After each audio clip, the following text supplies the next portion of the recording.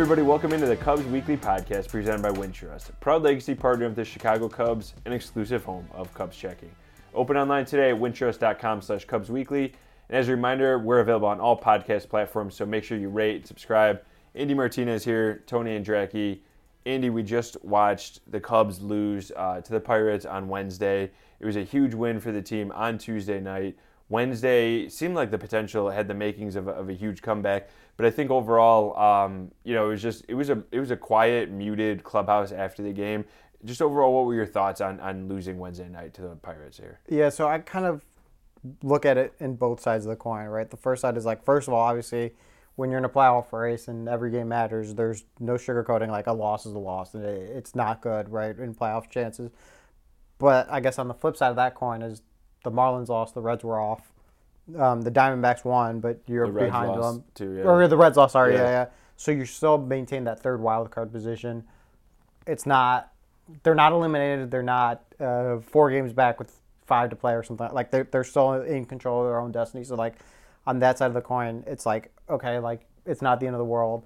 And I think the thing about it too is like the offense was really the problem when they were going that 2-8 stretch against the Diamondbacks, the Rockies, and the Diamondbacks again. It was like the offense wasn't getting that big hit. They weren't getting that timely, that big double or that big home run. Well, you saw all of that over the last 2 days, right? Whether it was Canario hitting the home run on Tuesday or Dansby hitting the home run on Tuesday. Back-to-back days with grand slams, right? Yeah. Ian Happ with the grand slam on Wednesday. Like you saw the big hit, so like you kind of think like, okay, the pitching's been good overall. Like you're kind of allowed to have a bad outing. Like you know that there's going to be bad outings here and there. So you think, all right, the offense kind of is in a groove. That's kind of the way you look at it. I think that's the way to kind of look at it in when you're looking at it in this kind of like game by game fashion, which is kind of what you have to do given going down the stretch.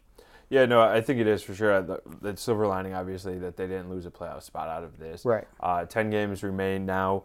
But I think it's a missed opportunity as well because Arizona, Philadelphia, and Milwaukee all one ahead of them. I mean, the Cubs are, 7.5 back now in the division? Seven full back in the division. I believe their elimination number is like 5. Yeah, like the division's not happening at this point, even though they have like 3. Something miraculous. Yeah, which just doesn't seem like it. I mean, the Brewers just are not losing right now. Right. They're almost never losing.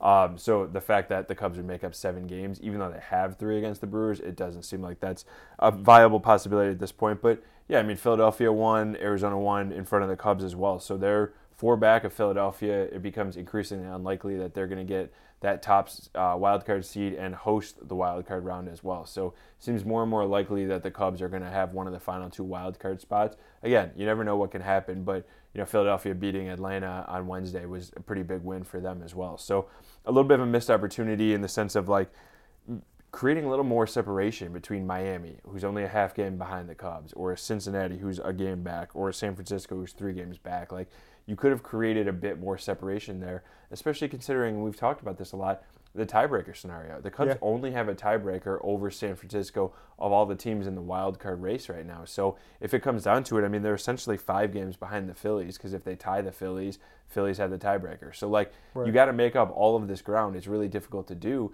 And when you're only a half game up on the Marlins like that, you don't have much wiggle room.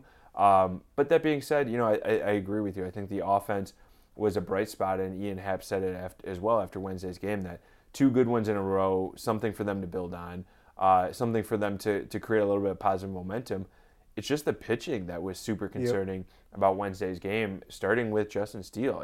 He looked awesome for the first 3 innings and then really hit a wall in the 4th and couldn't get out of that at all. Yeah, I think it was interesting because we look at a Tuesday night where Blake Snell goes 7 no-hit innings, and it kind of seemed like, all right, he's really cemented the NL Cy Young, like that's his to lose. And then when Steele comes out with 6 strikeouts in the first 3 innings, it's kind of like, oh, wait, like Justin Steele might be saying this thing isn't over. And then it seemed like, and he put it perfectly after the postgame, after the game, he said it perfectly. He's like, it seemed like everything that they were putting the bat on was finding grass and becoming a hit, and that was so accurate. Those 6 singles that he gave up in a row, none of them were hit over 93 miles an hour. Like they were all, I don't want to say like soft contact because I mean, a couple of them were like 90, a couple of them were like 88. They were pretty solid contact, but they're not 100 mile an hour line drive into the gap type of thing. Like these were dinks and dunks, and there was the one that he was able to feel that he right in front of home plate, and he couldn't make a throw. Like it was just kind of like compounding, and ultimately it led to him being pulled. And then a couple batters later, when Jose Cuas comes in, it's a 3-run homer, and the game is seemingly out of hand. Obviously, they made a little bit of a rally, but really the relief corps overall also did struggled. Like every pitcher except for Brad Boxberger and Luke Little, who faced one hitter, allowed a run in the game. Like that just can't happen. That's compounding not compounding interest, compounding problems on your That's team. a totally right? different podcast. podcast. My mind's somewhere else, I guess. But you think about it, like you're behind the 8 ball, and then your reliever starts giving up another run and another run and another run. Like you're just playing further and further behind the 8 ball. Yeah, we were talking about it in the game in the press box. Was after Ian Happ hits the grand slam, Morel had a homer earlier in the inning. And it was loud in Wrigley. Yeah. And then Cody Bellinger gets a double right after the grand slam. Like that was, I think, the loudest I'd heard Wrigley this year was right after the Bellinger double there.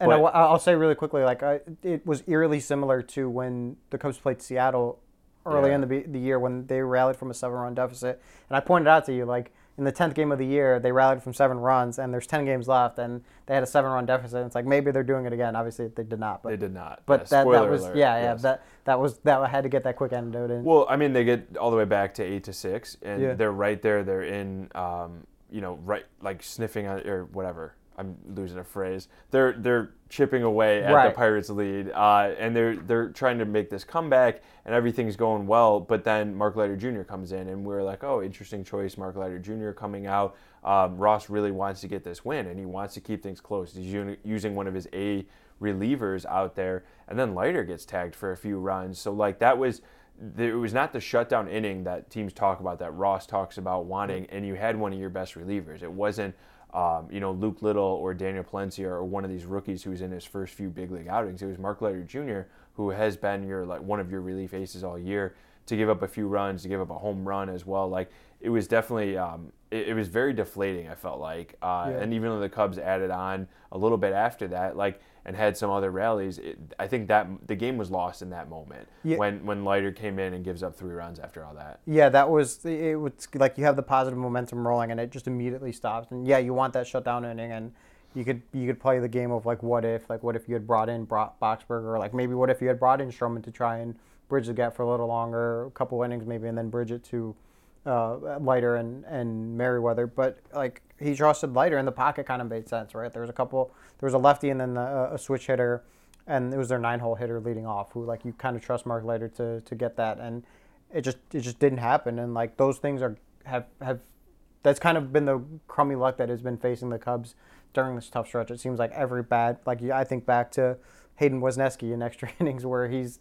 pitching really well, and then they hit a single right off of him with 2 strikes and 2 outs, and they come back, and Arizona comes back and wins the game. So the bad luck was not going for the Cubs' way there. No, and I mean, I think going back to Steele, and you talked about luck was certainly a factor, but also the Pirates were expanding the zone. They had several of those hits were pitches outside the zone. The wheels just fell off really fast, and I think the concerning part is that he looked so good, and then all of a sudden the 4th inning, and I think there's obvious questions about, is he fading down the stretch? We obviously don't know. They're not going to come and say it, and also they don't know right now, immediately after the game. But I think it's a very fair question, because he's up well over 30 innings beyond his professional high. I mean, actually, I think he's in the 40 or 50 range beyond his professional high. It was 119 or 120 coming into this year, and he's at 168. Yeah. So yeah, I mean, he's blown by his workload that he has had in previous years, and this is back-to-back clunkers on the stat sheet. But David Russ said he didn't quite see it that way. He actually felt like Steele pitched pretty well in Arizona. It was 6 runs in 6 innings, I think it was, but it was 2 3-run homers. Yep. And he didn't feel like Steele had pitched poorly leading up to that. It was like a bloop hit or some weak contact and a walk, and then it was a first pitch slider that was hammered into the bleachers, and that happened twice. So he's looking at the big picture, and he did say alarm bells twice just about the way that 4th inning played out for Steele. So I am curious if there was something the Cubs saw in that, or it was just their bad luck. So I think trying to decipher that over the next few days will be really interesting. But Steele was lined up to make 3 starts in these final 11 games. You had Wednesday, He'll start at some point in that Atlanta Braves series. I guess he'll have to start on Tuesday, the way it'll line up, the first game of the Braves series. And then he's on track to start game 162 against the Brewers, knowing that like if you have a chance to punch the ticket to the playoffs, you have your ace going. And then if you don't need him, he's on full rest for game 1 of that wild card series on the following Tuesday. So I think they had it all lined up, but now the question marks obviously are out there of how much you can rely on Steele. Were these just two kind of isolated incidents, or is it the sign of him maybe running into a wall, pitching far deeper into a season than he ever has before? Yeah, it's a really valid question. It's an interesting one because there's been times throughout the year, and I even look at the first inning, right, where it's single, double, second and third, one out, and it's like, ooh, like to me that was the first alarm bell, quote unquote, that for Justin Steele was, all right, you just gave up 6 runs in your last outing, first inning of this next outing in a big game, you allow a single and a double, and you're on the defensive right away. He's able to get out of that with a pair of strikeouts, and then he has 2 good innings where he just cruises. You're like, all right, he's settled into his groove, and that's kind of been the story of him. I think it was the Milwaukee game, the last time Milwaukee was in Chicago, where Justin Steele had some really high pitch count innings, and I think he still made it through 7 innings, and gave them a real outing. And I'm like, wow, that's a really gutsy performance from Justin Steele. I think I even talked about it on the pod where it's like, that wasn't stat-wise necessarily his best outing, but I thought it was his best outing of the year just given the result and how he pitched and worked through that outing. That's kind of who he's been throughout this year. That, to me, is the shocking and alarming part where it's been like he's run into trouble numerous times throughout the year, and he's been able to get out of it. The last 2 times, the big hit has come. Is that a fluke? Like, is he due for some regression? Maybe. Is it a sign of him wearing down? Maybe. Like, we probably won't know the answer. We might not ever know the answer, but that is definitely the truth right now, and that's the reality that the Cubs are facing. And we'll see what, I guess, in the next outing, whether that was a sign of fatigue, whether it was some regression, or if we'll get back to being the Justin Steele that he was throughout the rest of the year. Yeah, and I mean, like you said too, that he has gotten out of so many jams this year, and that start in Arizona, he was literally 1 pitch away from having a quality start because there were 2 outs in the 6th inning there. If he gets I forget who it was, Alec Thomas that hit the homer. Yeah. If he retires Alec Thomas instead of giving up a 3-run homer, he's given up 3 runs in 6 innings. Like, still a 4.50 ERA. I get what everybody says about quality starts with that, but it's still a quality start, and he still went 6 innings. You know, he retired the next batter. So, like, he gave the Cubs length. He kept them in the game, obviously, up until that point. But Wednesday here was a little bit different.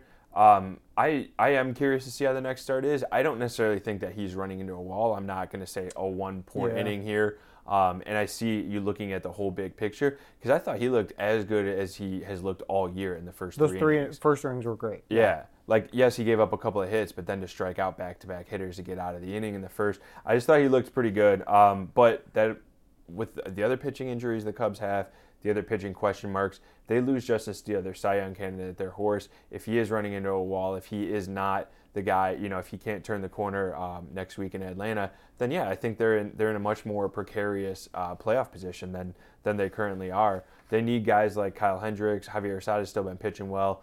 Jordan Wicks has been doing great, but he's had, 4 starts, whatever, in his big league career. And then Jameson Taillon has been up and down and dealing with, you know, a little stuff too because it'll go about 10 days in between his outings. So the Cubs definitely need Steele to be who he is, not only for the rest of the regular season, but like if they make it in the playoffs, game 1, game 2, game 3, however it plays out, they need him to be Justin Steele. Yeah, like if the Cubs are going to go on a run, if the Cubs are going to make it in the playoffs, and if they're going to make a run in the playoffs, like it centers a lot around Justin Steele, right? He's been their ace. He's been the guy that's gotten them here. Like he's the guy that's taken them from being a team that you didn't know what to expect going into the year to a playoff contender. Like he's been one of the best pitchers in the National League, as Ian Happ says, and as the stats back up. And they need him to be at least, maybe not the elite level that he was, but a pretty darn good version of himself to make a run. Yeah, absolutely. We're going to take a quick break here on the Cubs Weekly Podcast. When we come back, we're going to talk about Marcus Stroman and his role over the next week and a half of the season, and then also the Nick Madrigal injury and why it's low-key one of the major injuries and questions that the Cubs face here over the next 10 games. We know you love Chicago. You devour the pizza, admire Chicago's skyline, and cheer on Chicago sports teams, especially the Cubs. If you wanted to live in a more boring place, you'd live in St. Louis. Why not bank with Chicago's Bank too? Upgrade your wallet with an exclusive Wintrust Cubs debit card, which you can get when you open a Wintrust Cubs checking account. Show your Cubs pride and open an account at wintrust.com/Cubs. Member FDIC, equal housing lender. All right, welcome back into the Cubs Weekly Podcast. Andy Martínez, Tony Andracki here. And Andy, let's talk a little Marcus Stroman. It was pretty much the only pregame talk we had today, Wednesday. He detailed a little bit more about his injury and his recovery back. And then there was the only questions that Ross actually was asked pregame was just Stroman, how he's a weapon, how he's going to be utilized. And I think that's going to be one of the most fascinating developments over the next 10 games, and then especially after if the Cubs get into the playoffs. What role does Stroman fill? What innings does he pitch in out of the bullpen? And then does he make it back at all to be into the starting rotation, especially by the time, say they're in the wild card series, games 1, 2, 3, or whatever it is, like, does Marcus Stroman start one of those playoff games? I mean, I think that's a real shot, like that he could do that. Like, and I'll go into my reasoning, but the one thing I will say is, like, he mentioned in pregame that he could have, like, had he not pitched on back-to-back, like his next outing, he thinks he could have gone maybe like 4 or 5 innings. Mm-hmm. And I'm of the notion that, like, a lot of times athletes will say these things and like hype themselves up. In Marcus Stroman's case, I mean, he's the guy, like, who's, if he says something, like, all right, he's pretty darn close to saying, like, that's pretty darn close to accurate. Like, he pitched on back-to-backs after coming back from this injury. Like, that's for the first time in his ever. Career, yeah. Right? He hasn't relieved since his rookie year. Like, it's just remarkable what he did from, like, a pure physical recovery standpoint. Like, to be doing what he's doing is kind of remarkable, just given that it was a 4 to 6 week recovery and he's back in, it's like 2 or 3 weeks. Like, yeah, like it's pretty incredible. But so when he says that he thinks he can go 4 to 5, like, if you think about that, and maybe he goes an inning or 2 in his next outing, or 2 or 3 innings the following outing, et cetera, like, that lines you up where if you're in a playoff game and you're in a game 2 or game 3, like, or Marcus Stroman's the perfect guy, whether it's a long opener, right, where he goes 3-4 innings, or a decent opener where he goes 4 or 5. Maybe your bullpen's healthier at that point. Maybe you have Michael Fulmer there who can then bridge the gap, and you have Leiter and Merriweather, maybe Alzolay. Like, that shortens the game. That is a real weapon to have. And I think back in June and July, like, when the conversation was centered around, like, are the Cubs buyers or sellers? One of the things I thought of like, why the Cubs should be buyers or have a real good shot at the playoffs was, especially at the time, like, there was not a better 1-2 punch, I thought, in the National League than Justin Steele and Marcus Stroman, the way they were going. And now you're getting the chance to potentially see that, like that. With, like, Kyle Hendricks pitching well, yeah. With Kyle Hendricks pitching well. And then you have guys like Jordan Wicks or Javier Assad who could provide some sort of different role in a 3-game series. Like that, those are all intriguing weapons and intriguing options that make you a little bullish on their playoff odds if there's health and everything goes well. Yeah, and so touching on the playoffs for now, obviously we're getting ahead of ourselves a bit, but right. Like that's what the Cubs are working towards. That's what they're striving towards. But I was talking to Tommy Hotovy today, Wednesday before the game, and he was saying, he's like, we don't know exactly how anything in the playoffs would line up, but maybe Stroman would go 3 innings, maybe Smiley's for 2 or 3, or Hayden Wesneski's for 2 or 3 after, and then you, like you mentioned, all the other bullpen guys. But right now the Cubs are just piecing together the bullpen, and we talked about it in the last podcast, like 60% of their opening day rotation is in the bullpen right now. It's been a strange year, but it's also been a strange last couple of weeks, and in a lot of ways the bullpen is limping into this final stretch and potentially into the postseason here. It's not ideal from that sense. The bullpens are so important. We've seen just over the last decade, but really even over the last few years, how important it is to have a set guys in your circle of trust, in Ross's circle of trust, that he can call to. So if Jordan Wicks starts a playoff game, he doesn't have to go more than 3 or 4 innings. Or if Justin Steele gets in trouble like we saw in the 4th inning of Wednesday's game, there's a lot more length down there, and you have some of your high leverage arms. So bullpens are super, super important in the playoffs. The Cubs getting theirs right obviously depends so much on health, Edward Alzolay and Michael Fulmer, like you said. But then also the Stroman factor of, like, and that's what I find so interesting about it, is he is a guy that can go out and pitch in a variety of different ways. He can pitch multiple innings. He can pitch 1 inning. He can get 1 out in a huge spot, and then you take him out if that ends the inning and doesn't have to face the 3-batter minimum. He can work back-to-backs. He's already proven that and pitched well. And he's one of the best pitchers on the team, best pure talent pitchers. You can pick him put him in a spot where, oh, you need him in the 9th inning. Oh, you need him in the 7th to set up for Leiter and Merriweather. Like, however you want to utilize him, like, you have him out there. And to know that you kind of have like an ace in your back pocket from Ross's perspective, I think is a comforting feeling given the fact that they just don't have many other trusted options right now. There's just a bunch of rookies and inexperienced guys down there. And to that point, it was an interesting point that David Ross mentioned. He remembers talking to Ryan Dempster in 2013 when the Red Sox made their run, and Ryan Dempster went up to the Red Sox brass and was like, "Hey, I'm ready for any role that you want me in." Because if you think about it, a starter will have faced pitching in a bases loaded situation. We'll have faced a runner at third with less than 2 out situation. Like, they've been in all these situations, and Marcus Stroman has been in all those situations this year. He's pitched in the 9th inning of a game. He has a complete game to his credit. He knows what it's like to be in those moments. So, yeah, if it's bases loaded and you think the best matchup is Marcus Stroman against that hitter, that's not a moment where you're going to have to call on Marcus Stroman and you're going to be worried about him being like, oh my gosh, like, it's bases loaded, like, I got to be perfect. Like, you don't have to worry about that. It's not like a rookie or an inexperienced guy who hasn't come in a dirty inning. Like, he's only come in clean innings. Like, you don't have to worry about all that. And with Marcus Stroman, that's a valuable asset. And maybe that is why the bullpen is his best role, right? If Javier Assad and Kyle Hendricks and Jordan Wicks are pitching well along with getting Justin Steele right, then having Marcus Stroman being able to go 4 innings over 2 days is much more valuable than having him start once for 4 innings and having to wait a few days. Yeah, that's actually exactly something that Hottovy said as well. Is like, just imagine that Stroman, they're trying to build him up, and they're starting him 3 times on the Justin Steele path. He's going to start 3 times over the final 11 games, starting with Wednesday. Is he at 3 innings in those starts, or maybe he works all the way up to 5? But you're talking about like 9, 10, 11 innings over the course of the next 11 games. If you have 11 innings from him, do you always want them to come in that spot, or do you want to utilize maybe 8 of the most high leverage innings over the next 11 games or right. 10 games now at this point?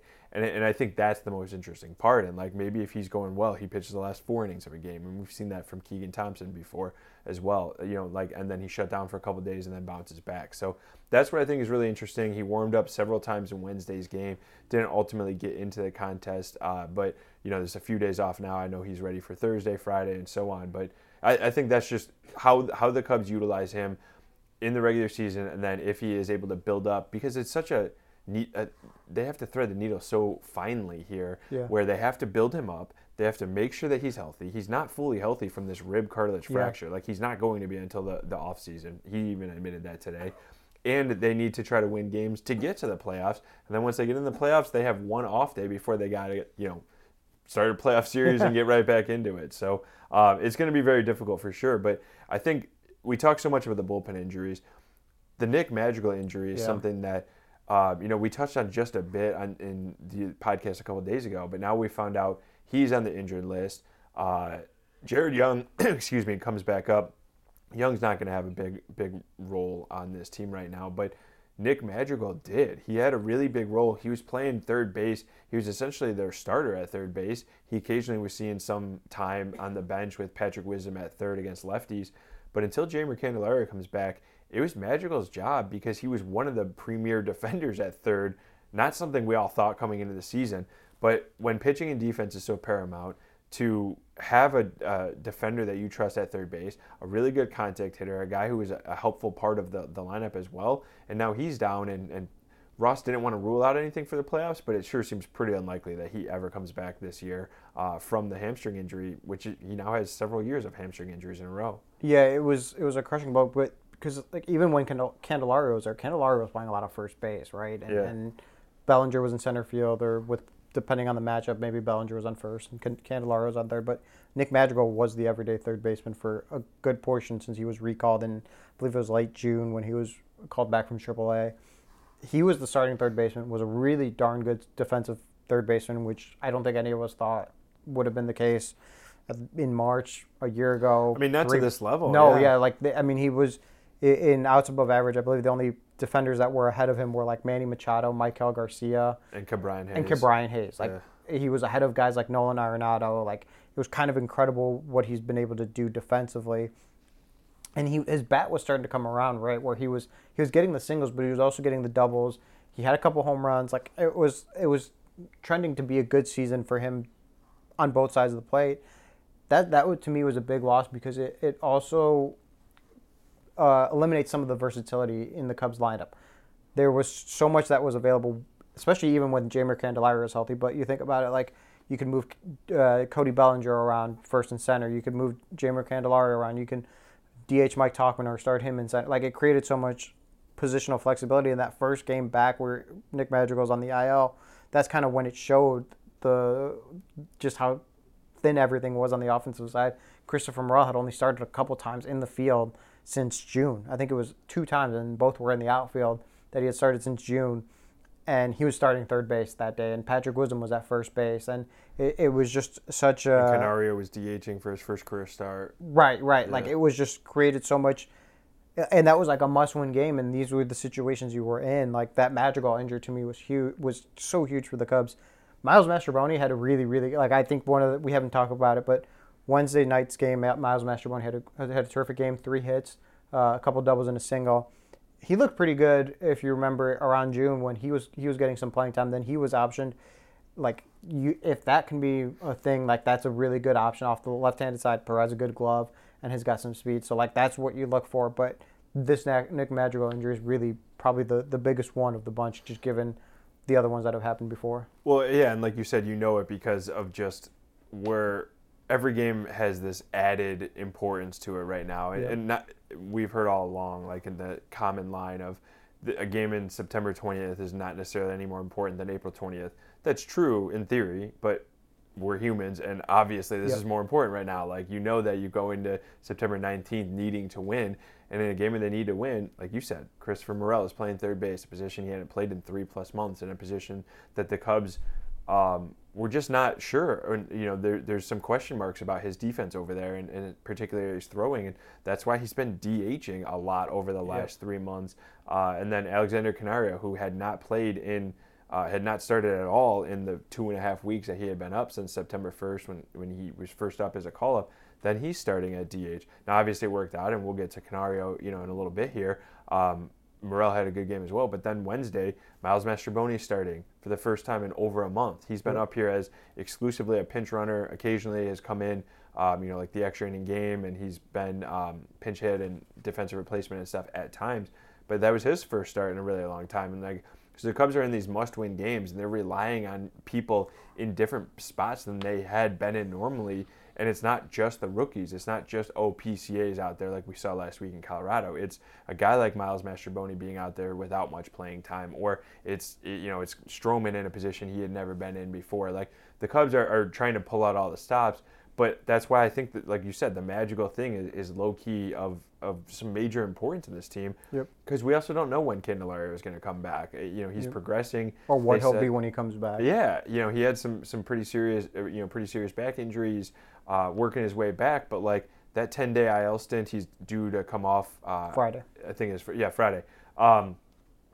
There's not necessarily any indication right now that he is going to be off by Friday. Maybe he will. Maybe he's just going to give it a go at 70% or whatever he is. But he was struggling for a few weeks before he went on the IL as well offensively. So I think what the Cubs do at third base, how they manage all these depth pieces, is a major question mark as well. And now they're at the time where they have 10 games left, including some against Atlanta and a series against Milwaukee in there. Yeah, it's a crucial stretch, and like the worst timing for injury. Not that you don't want to say like, you know, this injury is a good timing for an injury. Like, there's no such thing as that. But like, this is really a pivotal stretch into you can kind of get away in June 20th and giving an off day to Nick Madrigal or to Nico Horner and put Morel at second base or third base and like feel like you can kind of get away with it. But in September, like, there's no off day, so like you want to have your best offense and your best defensive unit. And when you're having to rely on some of these guys that haven't played those positions in a long time in a game setting, and I know they're taking reps, and I know they're getting their work in every single day, but nothing replicates the game feel. And that to me is like the biggest concern when these situations come up, is like, how will they react when 100-mile-an-hour liners hit to them in the bottom of the 8th inning? We'll find out when that comes.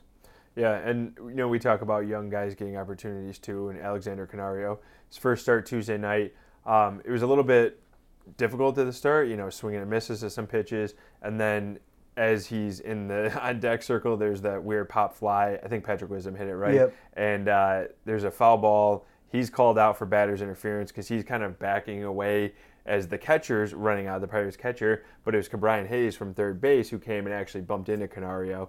They ended up calling Wisdom out on batter interference, even though it was the on-deck interference. Right. I've never seen a play quite like that. Yeah. Like I had no idea how to score it on my scorebook. Oh, no, not at all. And so, as umpires are talking about it, here's Canario, who's in his first big league start. He's like 0 for 3 in his career prior to that point. And it's like, it must be a lonely, isolating feeling. Yeah. And a couple pitches later, he hammers a double to left. First big league hit, first big league RBI. 2 innings later, grand slam in the left field bleachers, and the route is on.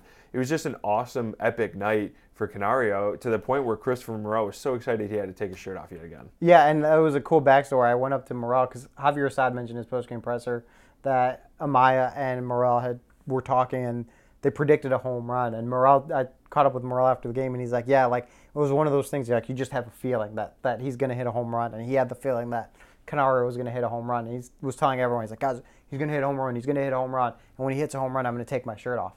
And which first of all, like why that is your thought, I don't know, but I mean, that's Christopher Morel to a T. He did it once for that walk-off from the White Sox, right? and you like just got to keep it up. Like, yeah, I guess, yeah, it's a big soccer celebration, so maybe that's where, I don't know. Like, there was just so much emotion, and he, like, both came through to their word, right? Canario hits the home run, Morel takes his shirt off, everyone's going crazy. It's a viral moment, right? Everyone loved seeing Morel take his shirt off. And when you're doing that, like, good things are happening, and what a good moment for Canario, especially just like we talked about, those 2.5 weeks where he's just on the bench and watching and observing. And there's definitely a lot of value in that, right? Like being around a team chasing the pennant chase and being around the environment and being a major league clubhouse. But it's asking a lot for him to come in and start. And he was starting because there was a lefty on the mound, which was an opener, and then there was a righty on the mound, so who knows if the matchup really lined up. It ended up lining up, and it looked like he belonged, and he had not missed a beat. Like, it looked like he had been playing every day for 2 weeks. Yeah, I mean, those balls were loud. The double and the home run were very loud. They were great swings. It was the first time I had seen it, obviously, in person. We've seen it quite a bit in the minor leagues. But it was definitely a special night. It's kind of funny that's just how baseball works, right? It's like this epic night. There's so much to talk about on Tuesday, and then Wednesdays, in large part, like, again, kind of a clunker. Like, Justin Steele was going well. The Cubs had a lead. Seiya Suzuki had another nice hit. And then all of a sudden it falls off pretty quickly. And then it's like, oh, the Cubs are coming back. Ian Happ hits a grand slam. Cody Bellinger gets another double. And then it's like, bam, Mark Leiter Jr. has a tough outing again. So, like, it's a little bit of one step forward, one step back right now, I feel like, for the Cubs. And a lot of the reason behind that is the injuries and is guys potentially wearing down at this point in the season. So it's going to be a super interesting final 10 games here. We're going to have another podcast for you. As a reminder, we're doing podcasts twice a week now, so they'll come out on Monday and on Thursday throughout the rest of the Cubs season, however long that goes, whether it's through October 1st or through the wild card or through the World Series, however it may be. So maybe we'll be talking to you guys here in early November as the Cubs put the finishing touches on their next World Series run. Whatever it may be, we have you covered here on the Cubs Weekly Podcast. For Andy, I'm Tony. Thanks as always for listening. And as a reminder, we're sponsored by Wintrust. Check us out in video form on the Marquee Sports Network app and YouTube.